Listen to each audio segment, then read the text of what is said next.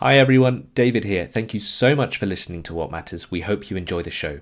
Before we begin, if you and maybe some of your colleagues would like premium access to the What Matters podcast and want to read or listen to the essential in-depth journalism from Foresight Climate and Energy, make sure to subscribe.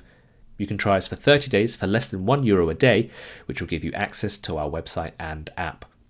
Just follow the link in the show notes or go to www.foresightdk.com/subscribe to find out more.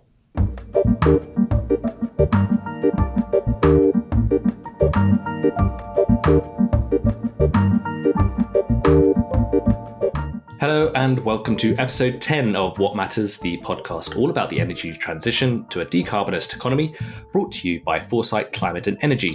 My name is David Weston, and with me this week is Michaela Hole. Hi Michaela, how are you and how has your week been? Thanks, I'm good. Nice to be with you again this week. Sadly, Jan Rosenau isn't feeling very well and can't be with us today, but we hope he feels better very soon and is back with us for our next episode. The legacy of the Soviet Union still looms over many parts of Eastern Europe. Much of the power across the region is still supplied by harmful coal power plants, but these countries also have significant renewables potential. Untapping this resource requires significant upfront costs and an upgrade to existing and aging infrastructure.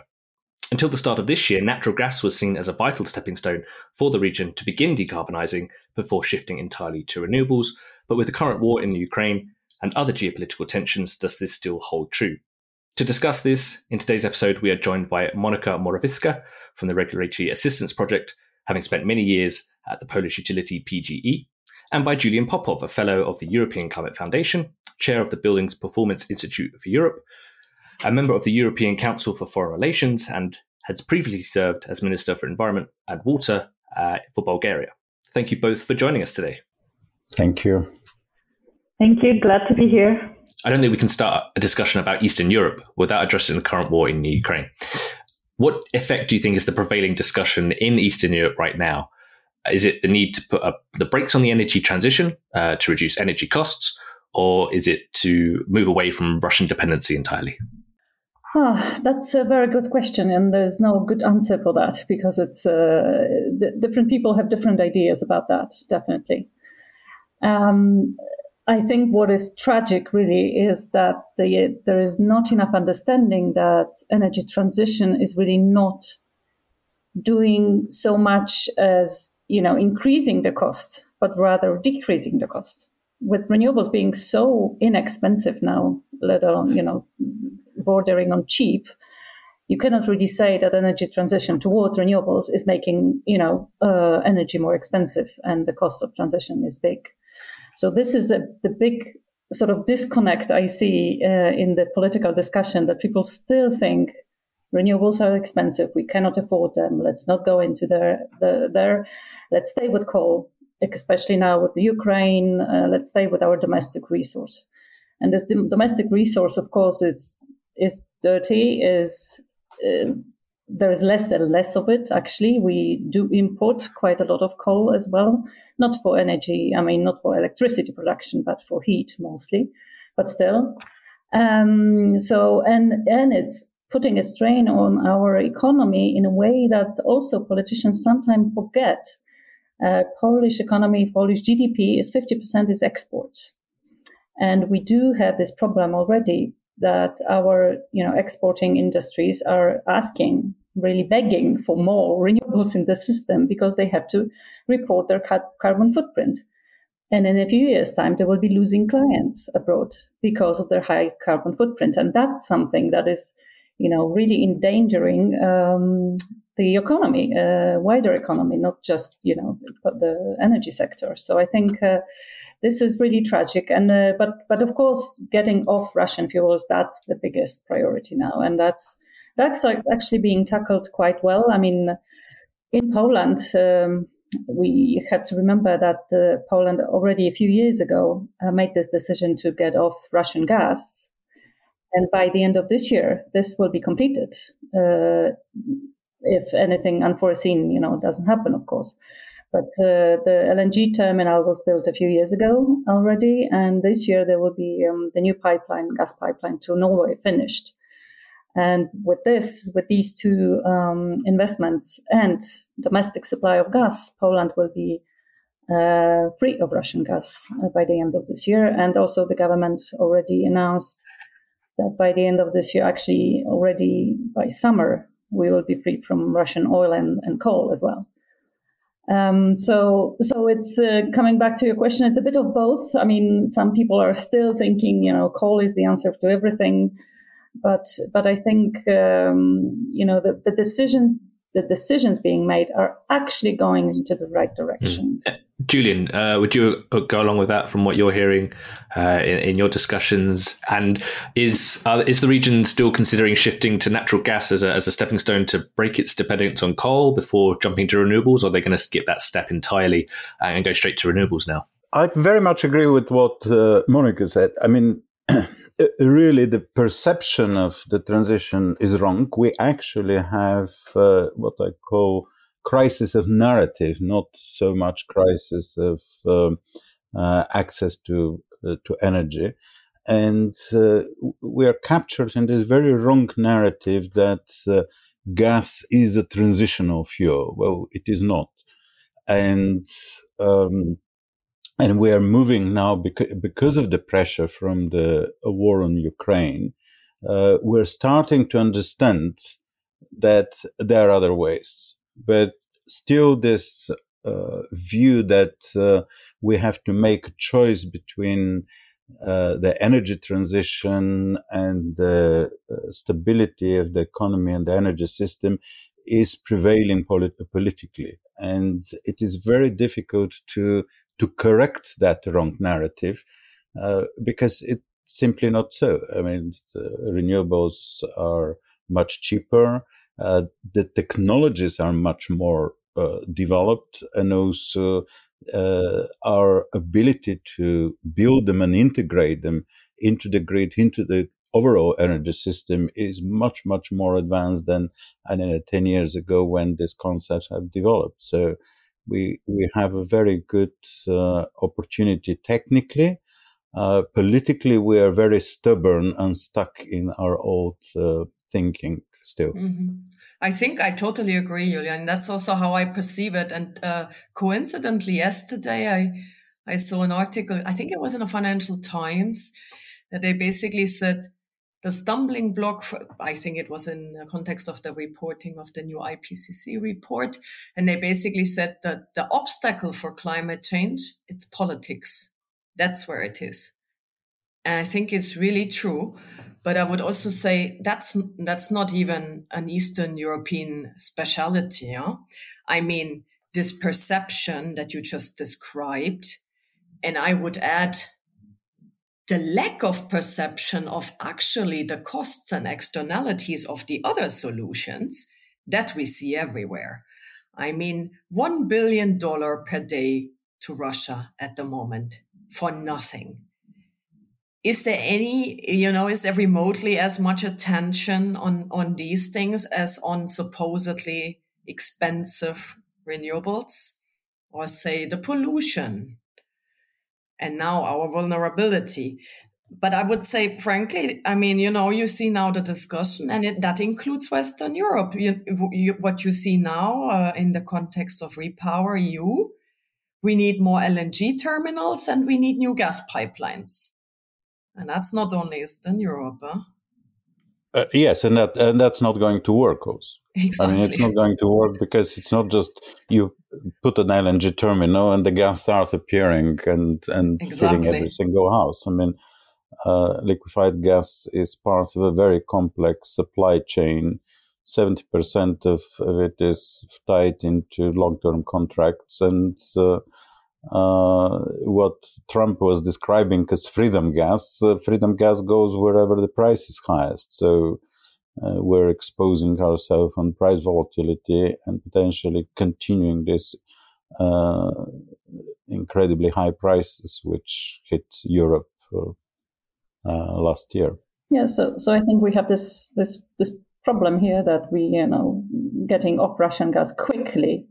We cannot do it quickly without some substitution for other types of gas, LNG from elsewhere. So quickly. Longer term, of course, we just need to get off gas entirely. any gas, any source of gas, right? But I would just like to come back a bit to this gas as a transitional fuel. I think we need to. I would propose a change of wording here.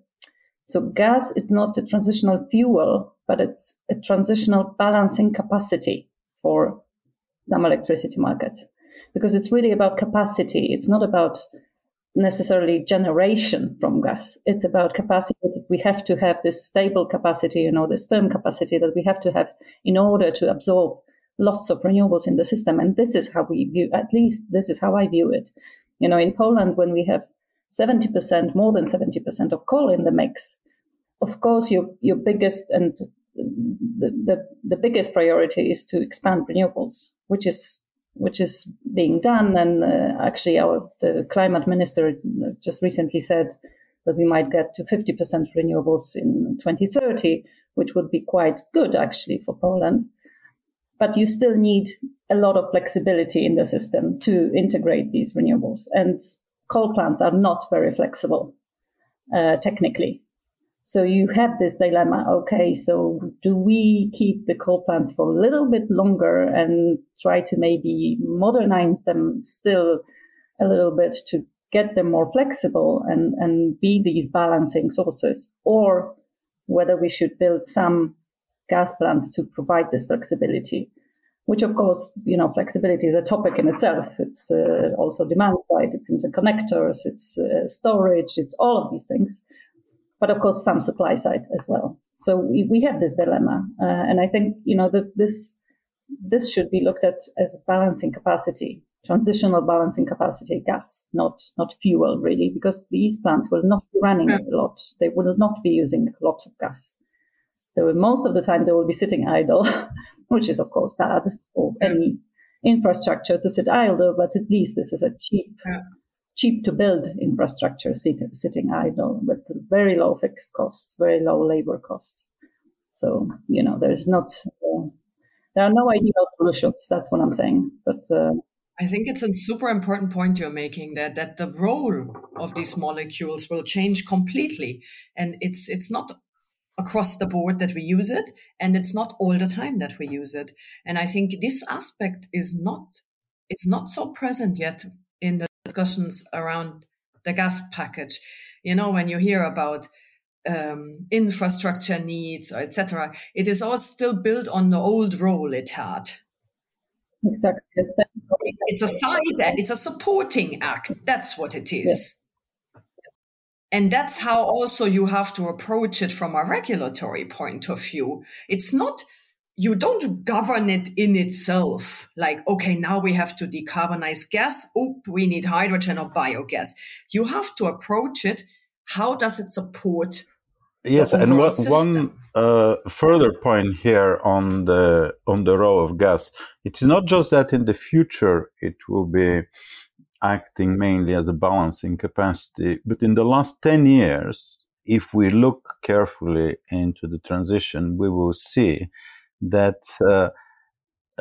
gas has lost this quality or this role of transitional fuel.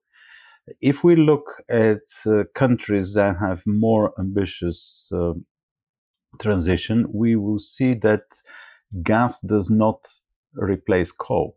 Coal is replaced by energy efficiency and renewables, and gas increasingly acts as Monica said, as balancing capacity.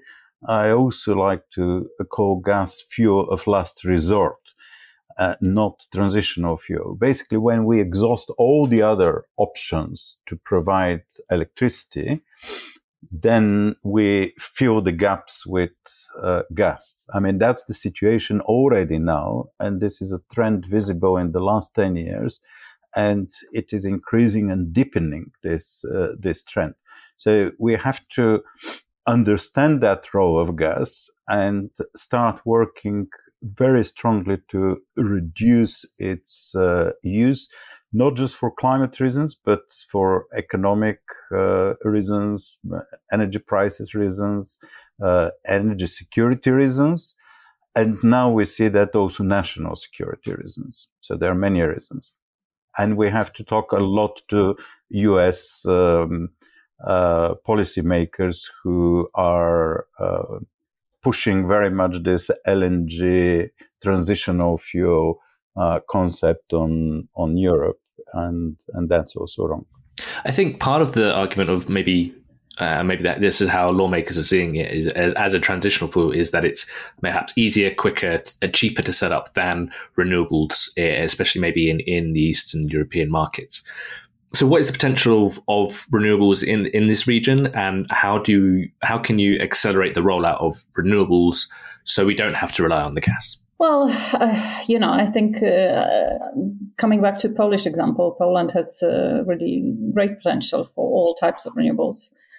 Onshore wind has been developing for quite some time already. Recently, unfortunately, there was a bit of a break put on or a big break actually put on onshore wind, which we all are keen to get rid of finally. And hopefully this government will succeed in that. Currently, this seems to be, exactly as Julian has said, a question of national security. More renewables means less fossil fuels, less imported fossil fuels as well. So that's definitely one. Solar has been developing quite nicely recently, and there is very big potential. I think recently the Polish TSO has published a report, a grid development plan, calling for or envisaging 20 gigawatts of solar by 2030, at least 20 gigawatts. So that's a big potential. And of course, there's offshore wind, which is, I think, much bigger potential than any politician now would in Poland agree to. So the technical potential, I think, when Europe is estimated at 28 gigawatts of offshore wind in the Polish Baltic Sea. And the current government plan is until up to 11 gigawatts in the current energy policy. And I think this is way too low. And we should be absolutely developing more. There is a new round of seabed leases now ongoing, which will, I think, put forward at least 10 gigawatts of new sites. So that's good, but there's no long-term visibility on auctions. So the auctions for new offshore wind are only up to the 10, maybe 11 gigawatts planned. So that's clearly something to work on. And but the government has already also announced a revision of energy policy. This announcement was just last week. Very little details, unfortunately, very little numbers, actually no numbers there. But we are still waiting for some details that will come probably this year. And I think, coming back to what we said before, not many politicians understand that, but still some do. And I think, this push towards renewables, this was also prominent in some of the interviews recently by the Prime Minister and Minister of Climate. So I think we will see a lot of that, definitely. I think, Monica, you're almost too critical here, because how I perceived it from Brussels, a friend working for the wind industry, he once said, Poland is the El Dorado for offshore wind now. Forget about Germany. And I think when you looked carefully in the past years, you saw what Poland was commenting on, more ambition and the climate, but behind the scenes, they were very cleverly preparing. And the same friend said, we're all opening offices in Warsaw now because this is the next market. Germany did not install an offshore plant last year. They completely halted and I thought Poland was very smartly positioning itself to take over from there. And you were the central person in all of this with your job in Baltic. And I think you said, obviously, the ambition, that's everywhere. You saw how much offshore wind we need in the repower, no? In the new assessment of the Commission. I think, it's breathtaking because it's for this decade and the lead times of these projects. But the Polish market has actually already at least started. There's many sea areas in Europe where we don't even have anything, like looking at Julian now again in the Black Sea, you see. I actually thought Poland was on, in particular, on offshore. They were actually playing a very good role recently. No, I agree. I mean, we definitely on this part were more doing than talking. So which is always best, rather. But again, it's on coming back to the announced policies. The announced policies say 11 gigawatts by 2040, where you have this new Easter package by the German government yesterday. 30 gigawatts by 2030, I think. Offshore wind is there mentioned. I'm not sure how doable it is with the lead times, of course, but still the ambition is at least there. So that's, I'm not very critical, but I think there's a lot more to be done. But of course, as well, I will, and I was explaining it to also that the industry first needs to deliver the few first gigawatts, and it's only 2026 that we will see the first wind farms in the Polish Baltic Sea. So I think once we get there, once the industry really shows it can deliver on time, on the budget, and it always working, then we might have a bigger push. I mean, looking at the question of wind, yes, of course, Poland has much higher wind potential than the political ambition at the moment is. But at least Poland has made a major kind of step forward. I think for the entire Central and Southeast European region, the question of wind is very, very important, and it should be pushed politically by governments, by industries, because wind is more complicated. It's to develop. Mm-hmm. And exactly. We're trying not to do very complicated things. And this is one of the issues. Otherwise, the potential is huge. I mean, let's not forget that the biggest onshore wind in European Union is in Eastern Europe. It's in Romania. Romania has massive onshore wind potential, which could be developed. The whole Black Sea region has a very strong wind potential. We're finding it very difficult to push the case for the Black Sea offshore wind, and the Black Sea has significant potential. We also have to think ahead. I mean, we tend to think and to design policies with technologies from 10 years ago rather than thinking of what the technologies will be 10 years ahead. Even the current technologies can capture weaker wind. They can be much more efficient. And if we look at the whole region around the Black Sea, onshore and offshore, we can see that just on the wind side, that could become massive and very effective and economical source of wind. And of course, we have to see how things developed in Ukraine. Ukraine is a huge potential source of wind generation. Are there plans perhaps to use the Polish offshore wind, obviously it's been that bit further down the development pipeline, and using that and transport that power from the Baltic Sea across the sort of Eastern Europe region into other countries? Is that one way countries can benefit from it?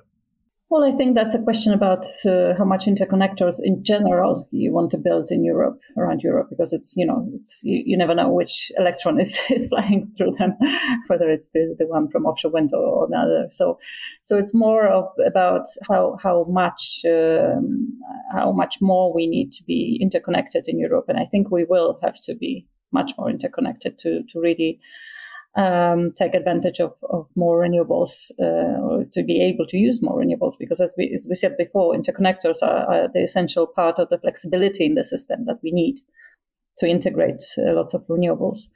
In this new network development plan of the Polish TSO, there are actually two things very interesting. One is that they have done an analysis of these hybrid interconnectors from Poland to some other countries with offshore wind in the center of it. And they concluded actually that there are more advantageous places to do that rather than in Poland, which was a bit of a surprise and actually a bit of a disappointment. Of course, it's very difficult to comment on that without knowing the exactly, underlying assumptions and all the modeling involved, all the, technical modeling of energy flows through the system. But another interesting part was there is a big DC line planned from north to south of Poland that will move this huge energy source from the north up to the south. It's a complete redesign of the grids in Poland, really, because historically we had all the coal plants in the south, so moving the energy mostly moving, from the south to the rest of the country. And now we will have these huge offshore wind parks in the Baltic Sea, and possibly in the future also the nuclear plant also on the coast of the Baltic Sea. So there will be a center of generation, whereas most of industry having, energy intensive industry is in the south. So, but this line, this DC line, will also be possibly used to move this energy more south through interconnectors that are already now there, and the future ones. So I think, that's a very wide question. I think, yes, we definitely need more interconnectors in Europe, everywhere really, to integrate lots of renewables. And that's a given. I mean, I think here it's very important to think not in national terms. I mean, we have an integrated European market, and this integrated European market is expanding. It will include the Western Balkans. It will include, now Ukraine is synchronized. It eventually will include Ukraine. So it's a huge market territory, and every single country, every single region can contribute with its specific resources and potential. So Southeast Europe, for instance, everybody has sun. And 10 years ago, we thought that the sun is shining only in the south. Now we see that it's shining even in Belgium, and what we saw last week. But not too much. Well, it was at the moment it was quite sunny. But in the past, England was the joke of every single conference when somebody said solar, and you always had one very, very original joke. Ha ha ha! What about England? Well, England is absolutely covered with solar at the moment, and it's entirely on commercial basis. So we can extract these renewables in a much more diverse way. But also, if we look at Southeast Europe, it has wind, it has higher solar potential. Solar is booming; it's out of control actually at the moment.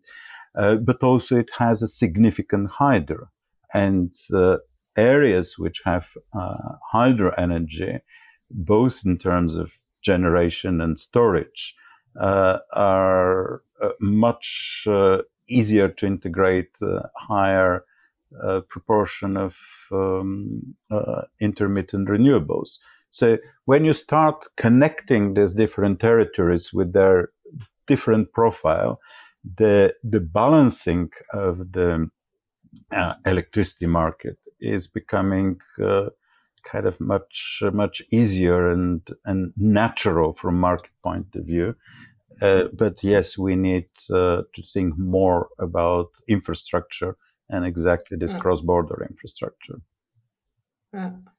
You both, I saw in your CVs, you both, well, Monica with PGE, but also Julian, you worked with grid. I mean, do you know what the investment needs are, with the new offshore and onshore wind? What are the investment needs specifically for Eastern Europe? As I said, I have the impression at the moment, again, we are focusing much more on what the investment needs can and should be for gas pipelines. But Do you know a bit more? I can tell you about the new ambition. I can tell you about gas pipelines. Zero. That's very simple. On grid, I think when we talk about the transition, we have a slightly kind of misplaced answer and discussion on investment. We say, oh, we need 5 trillions, we need 3 trillions a year, we need 500 billions, and where can we find them? I mean, that's a wrong way to put it. If you have a good regulatory framework, if you have a good investment environment, the investment comes. I mean, it could be integrated in the investment proposals. We shouldn't think of this modeled investment as some money which we have to, I don't know, find around the house and start opening every single drawer and say, well, we don't have 1 billion here, we don't have 1 billion, so we can't do it. It's not like that. I mean, it's the investment, the private investments are delivering the necessary investment. Well, I would say I totally agree with you. And I think you make a super important point. And Monica alluded to that already in her first statement. I think this renewables as a factor for competitiveness of your country. Like, you have companies, they have pledges for, producing zero carbon steel, whatever. You need to provide an environment for those companies that they can do this. I heard that once about someone who produces steel in the Czech Republic, and they have, they don't have the means yet there to decarbonize their plant because, the policy framework is not there. But I was always under the assumption, okay, for generation, yeah, but for grids, they are only viable with public support, right? I mean, yeah, grids are regulated investments, so that's a different story. But I agree here. But also coming back again to this development plan for Polish TSO, that they substantially increased the investment plans for the next 10 years now, like by a factor of for electricity grids. Yes, so they are really working on that, and because we've been always also saying that one of the biggest obstacles to more renewables is lack of grids and lack of, connecting capacities, basically. So they are now saying, look, we are expanding our investment, so the grids will not be a problem, which is absolutely great, I think. You know what? The longer I listen to you, I think the Polish will show the Germans how to do it better.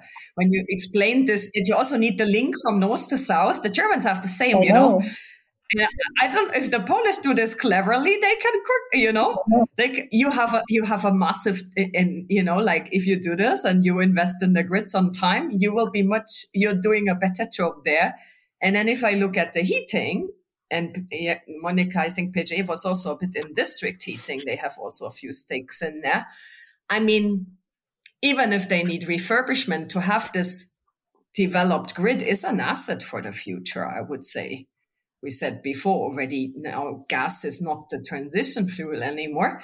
So, Poland uses a lot of coal in the heating. So what do you think? Can they jump right, overtake Germany again and do a coal to clean using the district heating grid? Okay, I'm dreaming here, but it sounds good. Yeah, it does sound good. But whenever I talk to people who manage the district heating companies and the CHPs that mostly run on coal now, they always tell me, it's a fairy tale that we can jump right in if we need to, and we do need to switch away from coal very quickly, like in the next few years. And the gas CHPs are probably the only viable alternative. But that's and probably it's not black and white. It's there are many other alternatives that could be used: waste heat, large scale heat pumps. So there will be a multitude of investments there. But with coal in heating, that's a much bigger problem. Is the individual houses, because and this is really this is the biggest failure of public policy in Poland in the last 10, 15 years that we haven't tackled this problem. Huge air quality problem. I think about 3 million homes in Poland are heated with coal furnaces in their individual homes. Very bad quality, very bad for air quality.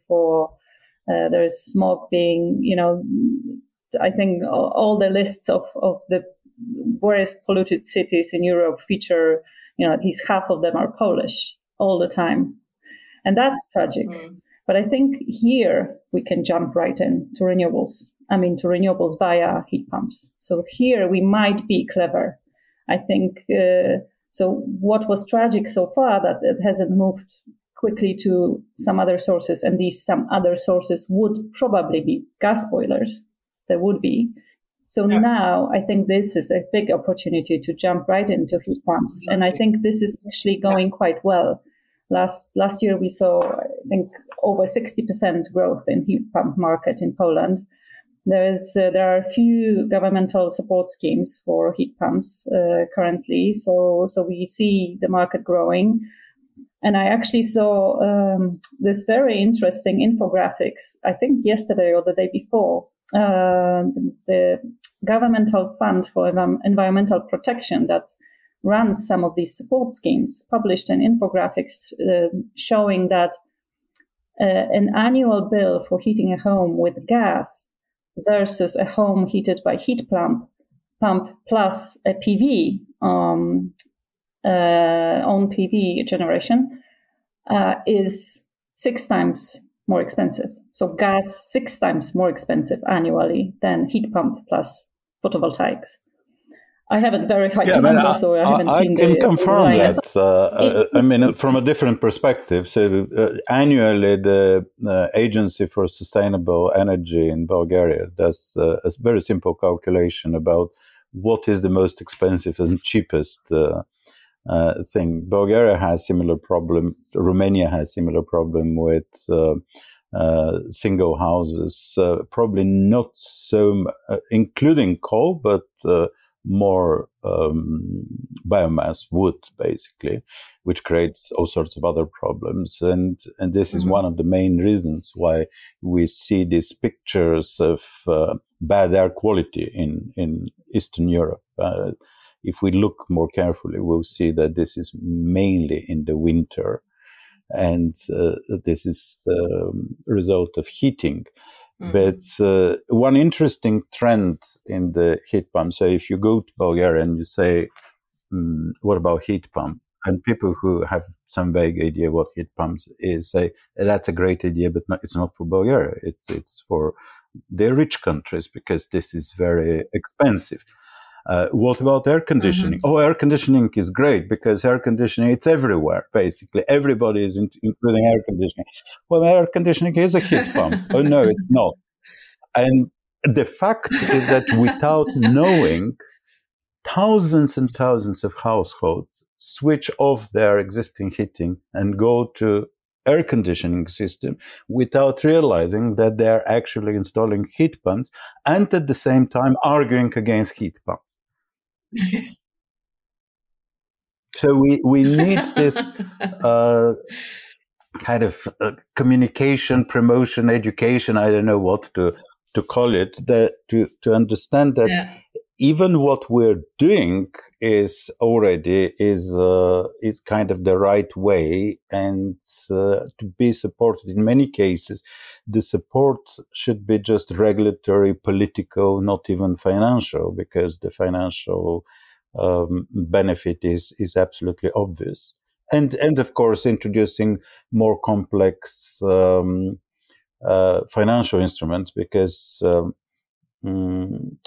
especially I can say about Bulgaria that the financial market is very, very simple, and the complexity of financial instruments is not used. And as a result of that, the energy efficiency of housing, heat pumps, change of heating systems is going very slowly, because you either have 100% public grants for something, or you leave it completely on the owners to transform it. but the potential is absolutely huge.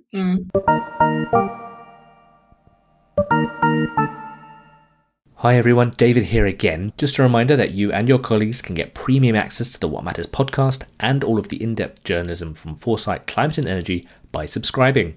You can give us a try for 30 days for just €29, where you can access our website and audio app. Go to www.foresightdk.com/subscribe or follow the link in the show notes. Now, back to our conversation.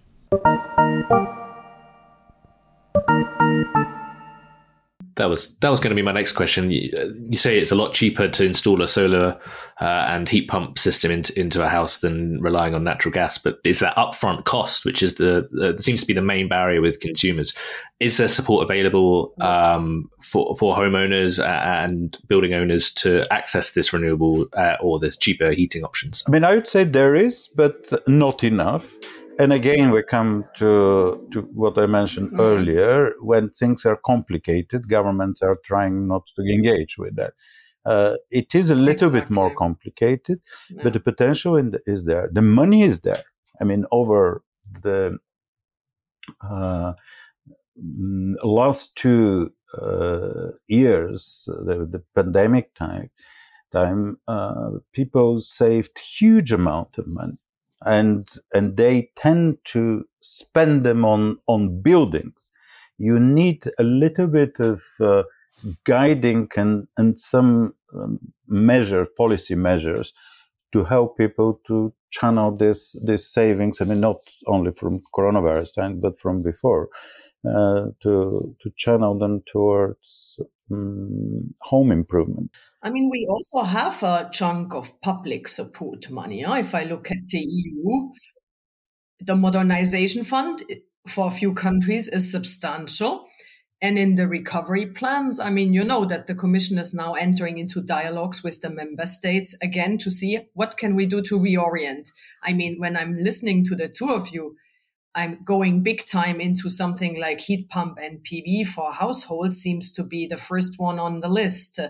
I don't know the details, but, I mean, so basically what they're trying to find is, can we shift somewhere the money? And these things strike me as absolutely good ideas to do that shift. I mean, the Polish plan was actually never adopted even so far as it's not yet. Yes. But Michaela, this is exactly what is happening, actually. So there's a Polish support scheme managed by this environmental fund that is supposed to have 25 billion euros in it over 10 years' time for clean heat program, which is exactly replacing those old coal boilers and insulating homes. And it goes from the recovery plan, so hopefully it will be adopted. The money will be there, but the instrument is already there. The support scheme is already there, and it's working already.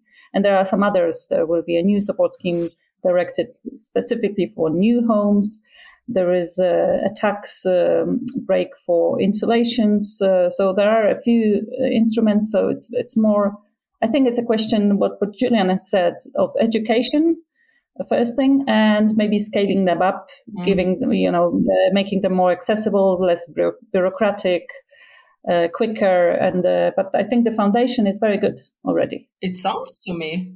And imagine once people find out the air gets cleaner, how this will, once you start this and people would see, whoa, the winter's no longer polluted. Imagine. Absolutely. We have there's the Krakow, one of the biggest cities in Poland, very beautiful city that had notoriously bad air quality. But it introduced a ban on heating homes with coal a few years ago. And just like that, the heat quality was 50% better from one year to another almost. Really? So it really works and that people see it, definitely. So it made it, so people were like, wow, that's what's possible. We want more of that. Exactly. Yeah. Exactly. Yeah, we've spoken about support for heating and support needing greater interconnection and transmission upgrades, and all of this is forming part of sort of the European Commission's Green New Deal and the recovery packages that are coming out of the European Commission. Julian, in the past, you've already argued that the European Green Deal perhaps widens the gap between Eastern and Western Europe. Is that still the case? And how can we bring the two halves of Europe closer together? I mean, it can widen the gap for the simple reason that something that we have been discussing now, the way East European countries tend to look into the more simple solutions and digging themselves into the past, basically. And this is particularly visible in Southeast European countries. Poland is a bit more advanced. But what I worry is that looking at the Green Deal, what is the Green Deal? I mean, the Green Deal is a strategy for industrial innovation, basically, energy innovation and also social innovation, financial innovation, research and development.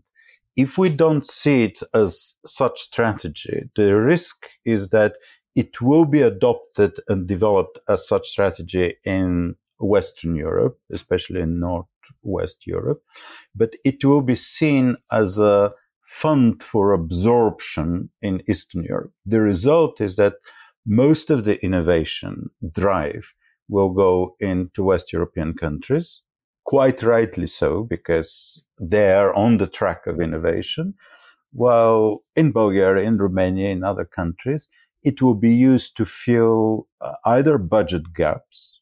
I mean, the European Commission doesn't allow budget gaps, but this is creative accounting and creative budgeting, which is very easy to kind of bypass, or strategic failures.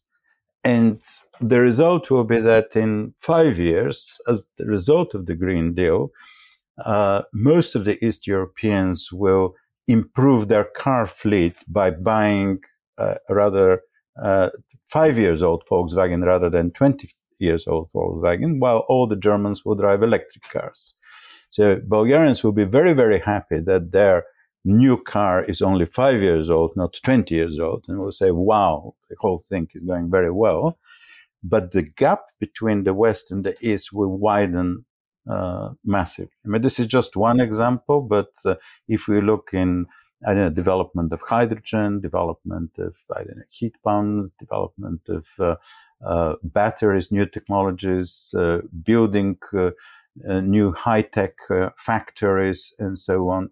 So this is, in my view, a serious problem. If the Green Deal is not applied and developed in a proper, deep way in the East, that could widen the gap.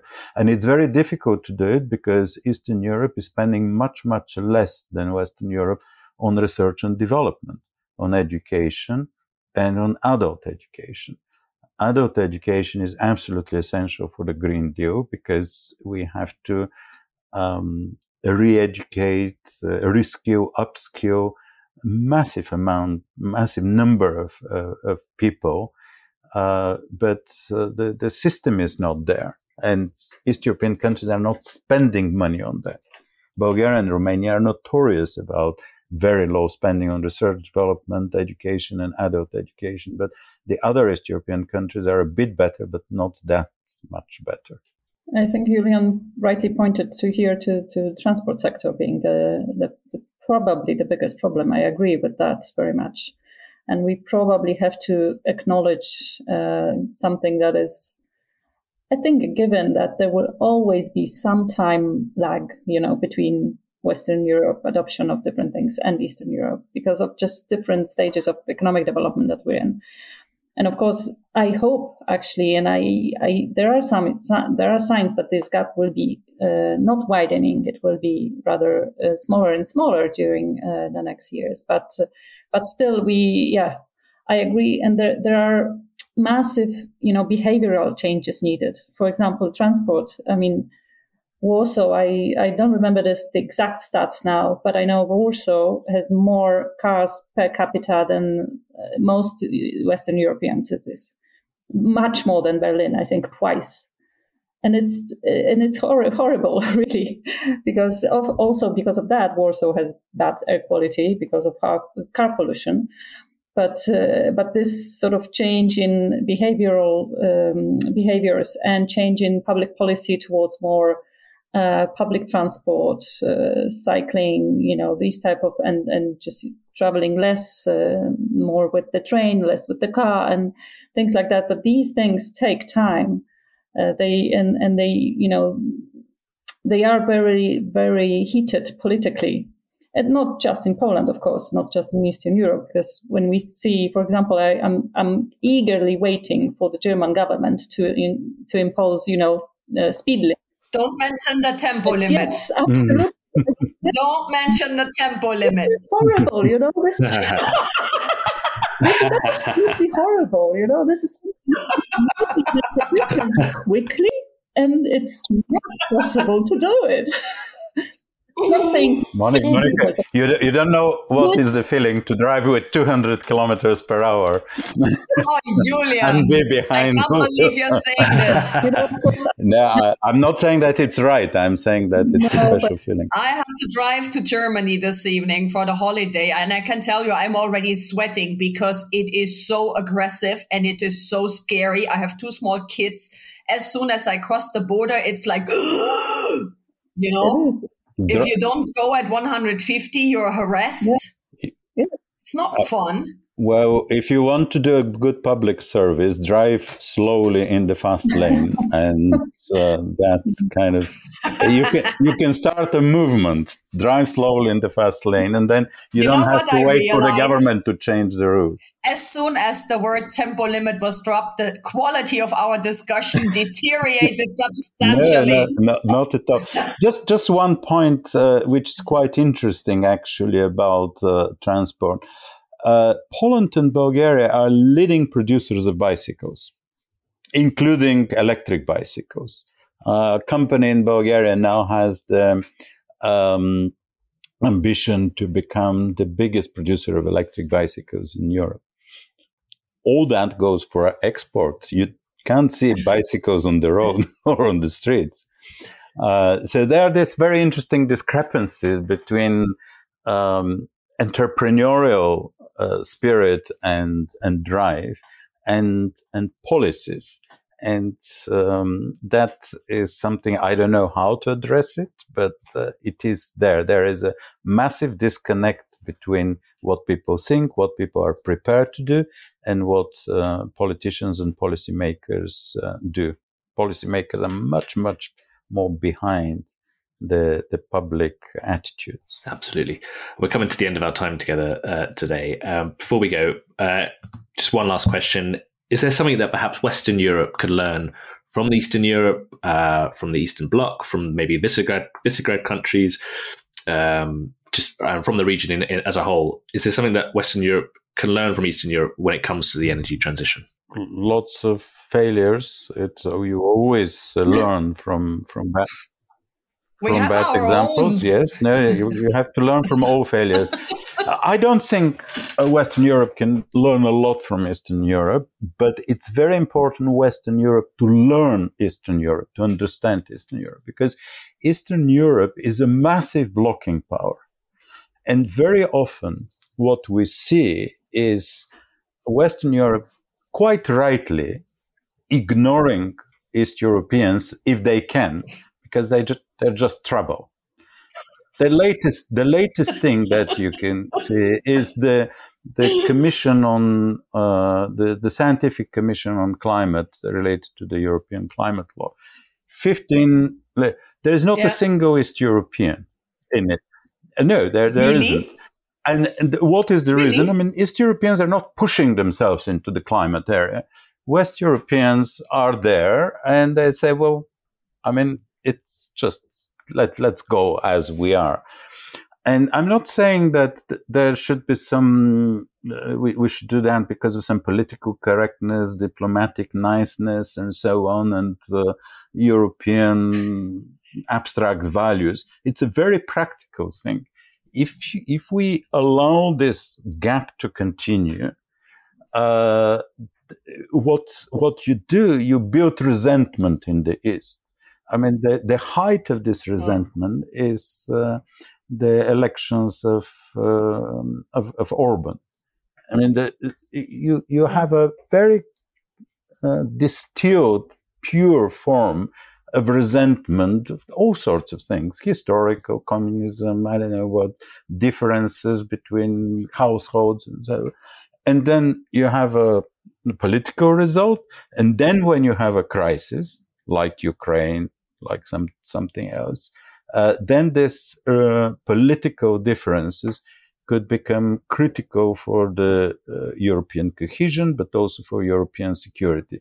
So for that reason, it's very important to understand why East Europeans are so stubborn, and what you can do to involve them more, but also to use them, because Eastern Europe could be a fantastic territory, for instance, for relocating some of the outsourcing China industries because of lower labor cost, and many other ways. They're a huge source for clean energy, and so it's. I wouldn't say Western Europe should learn some, I don't know, high-tech achievements from Eastern Europe, but it's very important to understand Eastern Europe. I can offer some positives here. It was all positive. I agree with the stubbornness. Stubbornness. I'm always saying, if you want the Polish people to do something, just don't tell them what it is that you want to do. Just don't tell them, because if you tell them do something, they will largely say no. We won't.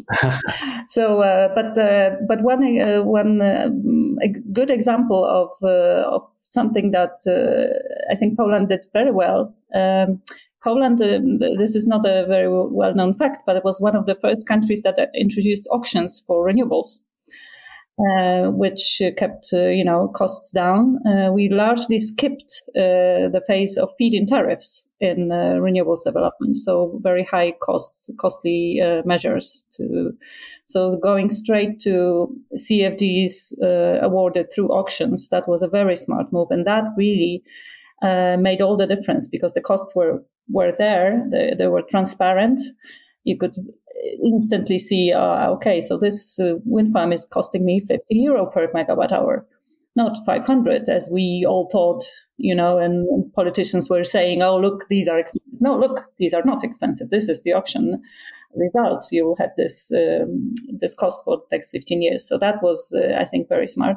I actually think that we will have the potential to have negative charges for renewables on household bills in the next few years, because of this, high wholesale prices now and fixed CFDs from the auctions. So that will be a big change, I think, also from the perspective of communication towards customers. Just to add one thing, I'm thinking we all can learn a lot from Poland. What should be the consistent attitude and position towards Russia? Yeah. I mean, it was absolutely absurd, this packaging of Hungary and Poland are not following the rule of law. There are two things that define the good European country: relationship with Russia and level of corruption. On these two, European Union was established as a security union, not as a kind of a church. And when you look at what is important, we see now very clearly that relationships with Russia and level of corruption are probably the two defining things. In both areas, corruption somewhere in the middle, in terms of a relationship with Russia and understanding of Ukraine, where the big threat to Europe is coming now. Poland, not just you can learn, it was probably the only country that had a consistent and very strong position. The other, sadly, was UK. Mm-hmm. One thing we ask all of our guests on the podcast is to look into their crystal ball and just imagine what the energy space will look like in 10 to 20 years' time.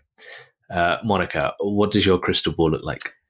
Well, I'm a big believer in digitalization as a big force driving our world, and especially energy board. So I think 10 to 15 years time, 20 for sure, we'll see all our energy usages and supplies being digitalized in a way that the demand side response or flexibility will be seamless. We will not be thinking about it. All our electric devices will be seamlessly integrated with the wholesale market, working as a support for the system, not as a problem for the system. So like all EV charging will be smart. All heat pumps will work in a smart mode as well, only working when the electricity prices is down. So I think, and this will happen, and this will be really integrated in our lives, that in a way that does not, put a pressure on quality of life, but rather enables this flexibility without our thinking of it. So that's my definite vision that this will happen for sure. Julian. I'd say 10 years ago, we didn't have idea that the energy system today would be what it is at the moment. So the first thing that I would say is that we don't have any idea what it will be in 10 years, because the pace of change is so strong, and the investment in innovation and research and development is so big that we will definitely see massive changes. Whether these changes will come from the world of hydrogen, whether they will come from the world of something else is difficult to say. But I think in 10 years, the energy system will be massively transformed. There will be that will happen in quite chaotic way in East European countries, probably led by solar and with delayed wind development. But I agree that digitalization and smartification of the energy system will basically take over the whole development. And what we call artificial intelligence will sort of rule the game. Absolutely fascinating stuff there. Before we go then, finally, I'd like to go around the table and see what caught your eye this week. Anything particularly that really stuck with you on the energy transition. Michaela, what's caught your eye in the last few days? It was a quote from Draghi where he said about the energy embargo, in the context of the energy embargo. And I just loved how he put it, the whole dilemma in one sentence. Do we want peace or do we want our air conditioning to run in the summer? And you just feel the pressure on this guy at the moment. But at the same time, I love it how he already dares to tell his people the truth in a way, like preparing it's just this one sentence that somehow you could feel him. That's Italian Prime Minister Mario Draghi.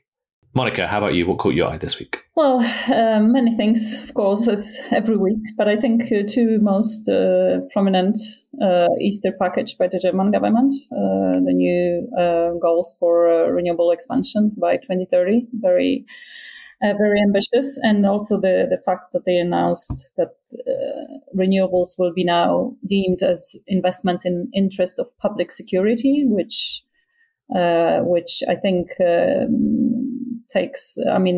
gives way to some more leniency on part of environmental impact assessments and things like that, and planning rules, which is remarkable, I think. And the second one, of course, the new energy security strategy of the UK, which is in a way quite different because it also bets heavily on new nuclear. So I think there are 24 gigawatts nuclear announced by 2050, and largely absent on onshore wind. So that was interesting. But I think both of these strategies also quite absent on energy efficiency, which is unfortunate, because as we know, that's the cheapest power we can get is from not using it, right? Absolutely. Yeah, really interesting, the energy strategies. They want some 95%. The UK government want 95% of electricity from low carbon sources, but they're going to do that without onshore wind, or without expanding onshore wind particularly, which just seems mind-boggling. And also a review into fracking, which is also going to be interesting, and up to 10 gigawatts of hydrogen capacity, I think. So, yeah, really interesting. On the face of it, looks quite ambitious, but when you actually dig into the details, perhaps not as ambitious as it perhaps could have been. Julian, what caught your eye this week? Well, one graph from the latest IPCC report from the Working Group 3, which is a beautiful, colorful graph on the mitigation options. And the IPCC report is impossibly complex and huge, and there are very few people who sit and read it. But Jan does parts. Yes, yeah. I assume that he's not ill. He's sitting at home and one just get sure that's what's making him feel the IPCC report. But this graph is basically listing all the all major mitigation options, which are not just solar and wind, but there are probably around 20, and color them in terms of cost and positive cost, negative cost, and so on. And I find this very good and very educational for public, for analysts, but mainly for policymakers, because it's simple. Policymakers need simple messages.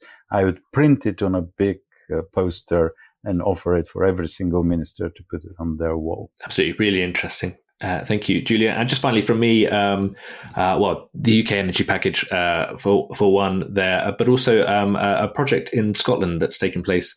National Grid is replacing grid inertia, which previously provided by fossil fuel projects for grid stability, are now being provided by low carbon and zero carbon sources. They've just awarded 10 contracts, 323 million pounds of investment to help secure the grid in a green secure and stabilize the grid in a green and low carbon way.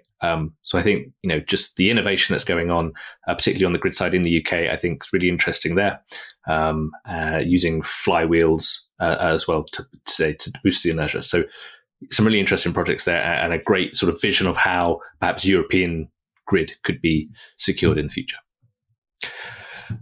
Great. Thank you so much. That's all we have time for today. My thanks to Monica, Julian, and Michaela. If you have any thoughts or questions about anything we have said on today's podcast, you can reach us on our Twitter accounts. I'm on @DaveW_Foresight. Monica? I'm at Mo Morawiecka. Julian? I'm at Julian Popov. And Michaela? That's simple. At CitizenSane1. You can also tweet the show at WhatMattersPod, or email us at show@whatmatterspodcast.com. Thank you so much for listening, and we'll see you again very soon.